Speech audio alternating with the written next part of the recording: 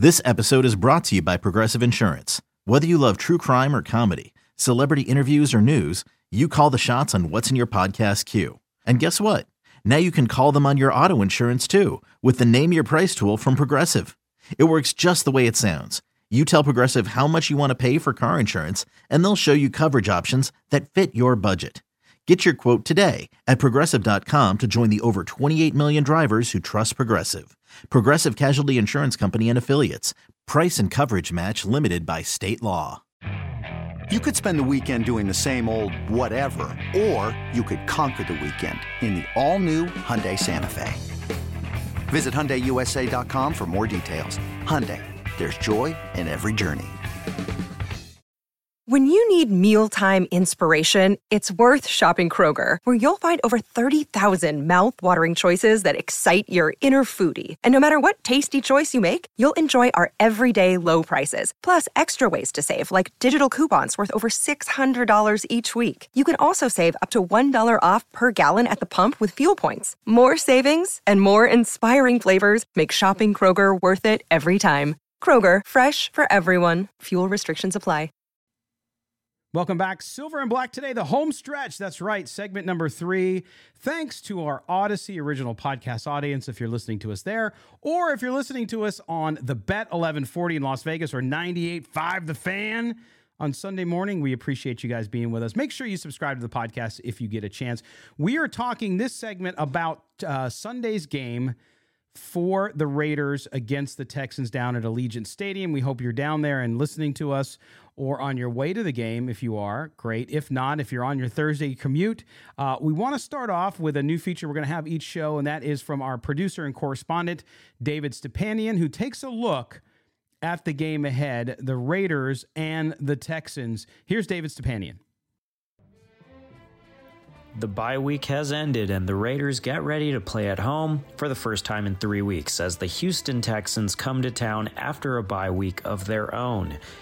Houston picked up its first win of the season in their last outing at Jacksonville, whereas the Silver and Black experienced heartbreak in a thriller that went down to the wire at Arrowhead. With the Raiders at 1-4, the bye week came at a crucial time, and coach Josh McDaniels knows this. This is a marathon, I mean, if it was a sprint, we lost the sprint, but unfortunately, that's not what it is. Fortunate for us, it's a marathon, and so we understand, what these games mean, and they each matter. They're each significant at the end of your season. We know that they add up, but I think the thing we have to focus on is take the positives and then also try to learn from the things that we're not quite doing well enough.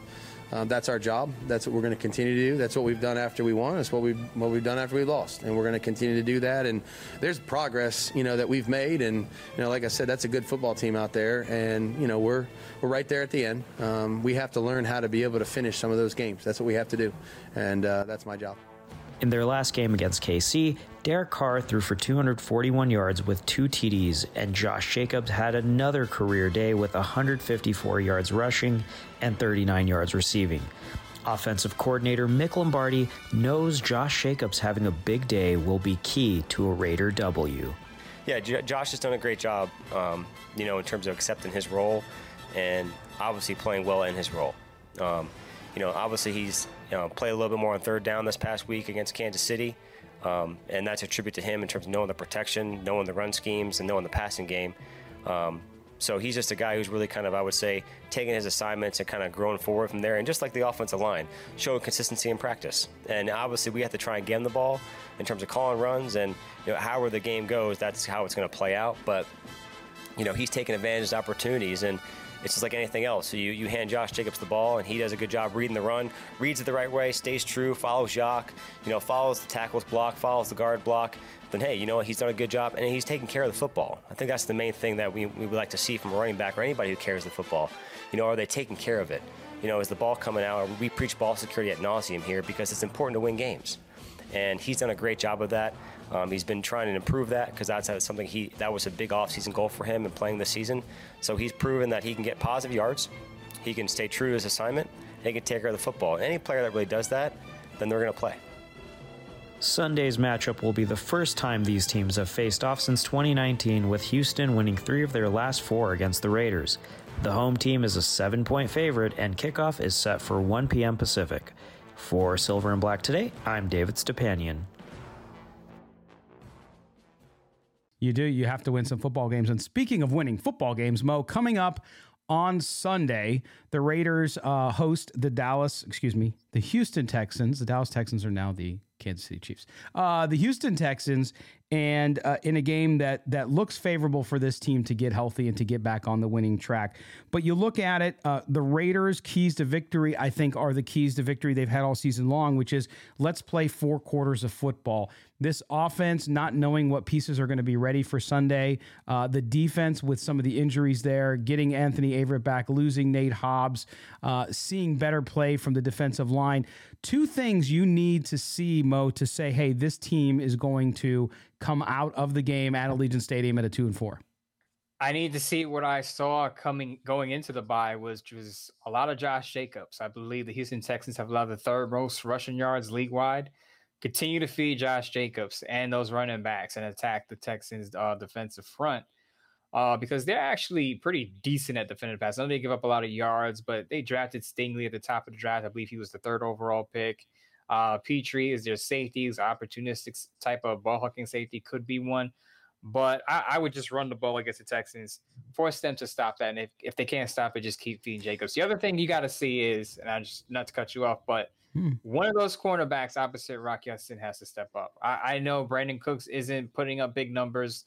Nico Collins, decent, but he hasn't found the end zone yet. You cannot allow Davis Mills to look like the next coming of Peyton Manning out there. You have to make sure that you win the game and you win it decisively. Now, people say a win is a win, but if you're going to go on a run, you have to beat the Texans, who are maybe one of the bottom 3 teams in the league, and you have to beat them decisively. If you want a legitimate shot, looking at it, saying, okay, we are a playoff caliber football team.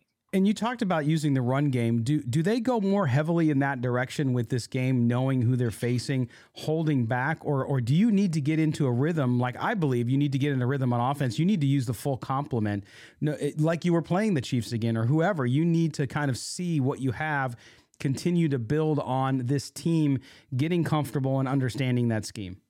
No, absolutely. There's no holding back. It's now or never. If you lose against the Texans, as I said on the previous show, you might as well start selling assets at 1-5 because that playoff berth is not going to happen at that point. So you empty the gamut and you go full throttle and, throw the ball, run the ball, mix it up, balance. As I said before the bye, the Raiders were pretty balanced offense. Now, still has some stretches where they stalled, didn't get a lot of possessions because the defense couldn't get off the field, but once you have those possessions, you got to make them count. Is there anything about that Houston Texans team that concerns you when you look at the matchup with the Raiders, especially when you look at an offense in Houston, which has not done a lot, but a Raiders defense, which plays really well at times, but just can't play 4 quarters and remains inconsistent? What up, y'all? It's your boy Danny Green, 3-time NBA champ. You either rooted for me or rooted against me. Join myself and my co-host Harrison Sanford on the Inside the Green Room podcast. It's a podcast that brings you never-before-told tales from the locker room to candid interviews with basketball legends to breakdowns of what's happening in the NBA right now. Whether you're a diehard fan or casual about your hoops, this podcast brings you the game like never before. Follow Inside the Green Room on the Odyssey app or wherever you get your podcasts. The Houston Texans, as I look at my notes, the Houston Texans are 10th in red zone offense. That worries me because that means that once they get inside the 20, they finish drives with touchdowns. They have an impressive 4th-round rookie running back and Dameon Pierce, who I talked about on another show and maybe this show, that I think that he's going to be a playmaker, and he's been one. So once they get in, they make the most of their opportunities. The Raiders, one of the worst red zone defenses in the league in terms of allowing touchdowns. They have to fix it up. I believe Patrick Graham talked about it, and he looked over the first 5 games, and he's going to have to make some changes because the Texas team, don't take them. I know they won 3-1, but don't take them lightly. Yeah, Raiders still near last or last in the league in red zone offense on the opposite side of that. And that exactly scared me too, because look, you get into the red zone and Lovie Smith's team is scoring points. It's why they roll into the game with a better record, right? And technically a better record than the Raiders. And so you look at the matchups, and that's what concerns me on the defense. But it also looks to me as an opportunity for this Raiders defense to say, okay, we know where they're going to be a challenge. Let's batten down the hatches. Let's prevent them from being successful in that red zone, gain some confidence. I think this team, no matter what they say at the press conferences, I think this team needs a win more than anything, just from a confidence perspective. They got to know all the hard work that they're putting in, coming off the bye, coming off a break. They need to know that what they're doing is working. They need to know their new leader, frankly, is guiding them in the right direction. Do you disagree?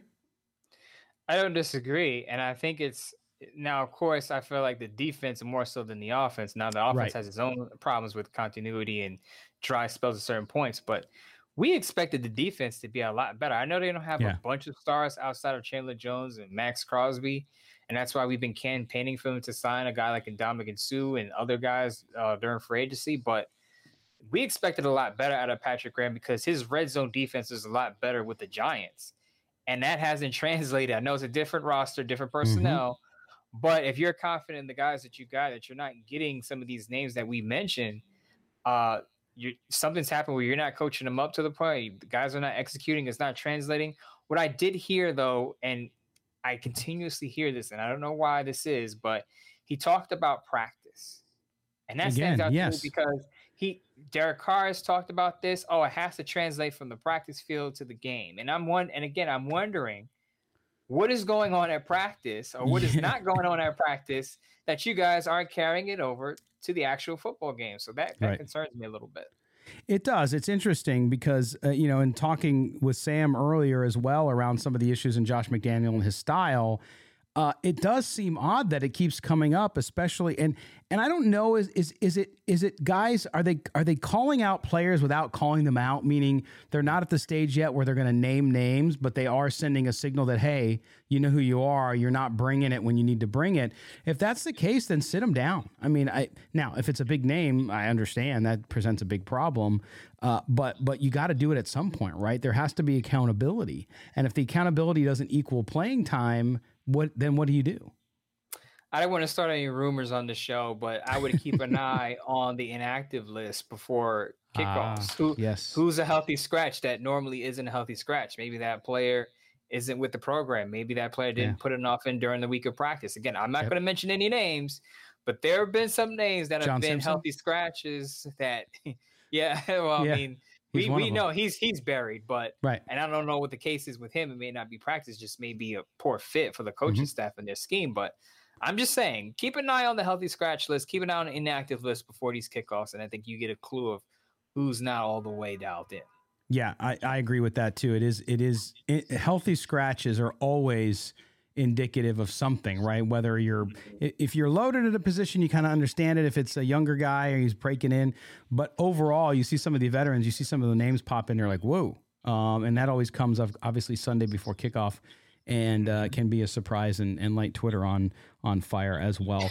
All right, Mo, we're getting close to the end of the show. Also want to make sure that we thank our listeners on 98.5 The Fan in Las Vegas who are listening to the show on Sunday morning, as well as the Bet 1140 for the Night Owls who are hearing us at 4 a.m. Pacific, 7 a.m. Eastern time as they wait in line or get ready to put down their bets for this game and for other games as well. But Mo, I like the Raiders 30-20 in this game. I think they win by more than a touchdown, and I think the offense gets on track with Waller or without Waller, and I think that defense will give up points, but I think the offense has the opportunity to lead the way here as long as the defense can keep the Texans in check at time. How do you see it netting out with this one? I promise we didn't plan this, everyone. I dropped an article on Thursday, and I actually predicted that the Raiders would win 30-21. Did you? Yes, I did. So I'm right. See, I haven't done my reading this morning yet. I'm right with you, Scott. And my reasoning was, if you can put up 32 points against the Denver Broncos defense, and I know Raiders fans like to say the Denver Broncos defense is overrated, but Denver Broncos defense is pretty good. Let's be honest. It is. If you can put up 32 on that defense, you should be able to put up 30 or more on the Texans. And again, I think they should win handily. Now, win is the win, however you get it. If the Raiders win by 1 point, or win by 30, it still goes down as one win in the column. But I think they win. I think they win by 9 points and they take care of business at home. There you go. We're only off by a point. All right, my partner, have a good weekend covering the games. You'll be back on Tuesday. We'll be back on Sunday following the game for our post-game reaction with Murph from Raiders Fan Radio. Make sure you follow Mo at MOEMOTON. That is a Bleacher Report as well, where you can read all his great stuff, including what he talked about just dropping this morning, and on sportsnot.com as well, where he's a Raider columnist. Mo, enjoy your weekend. We will talk to you again on Tuesday. Absolutely. For Raiders/Knicks fans out there, this is not a Brooklyn Nets hat. I just want to make that clear. It's just a Brooklyn hat. Just a Brooklyn hat. Some people are Knicks fans like, whoa, is that Mo wearing a Brooklyn Nets hat? No, I did not switch over to the dark side. Knicks fan through and through. I'm just repping my borough. That's all. There you go. Gotta love it. There you go. That is Mo Moton. All right, folks, make sure you subscribe to the podcast. We appreciate it. For those listeners on the radio, thanks. We'll be back next weekend again at 9 a.m. on 98.5 The Fan and Odyssey Station. This is also an Odyssey original podcast. Thank you guys all. Thanks again to Sam Gordon from the Review Journal for joining us. And Raider Nation, take care of one another. Enjoy the game today. We'll talk to you later tonight or on Sunday night, depending where you're listening to us, after the game with Murph from Raiders Fan Radio. Take care, everybody.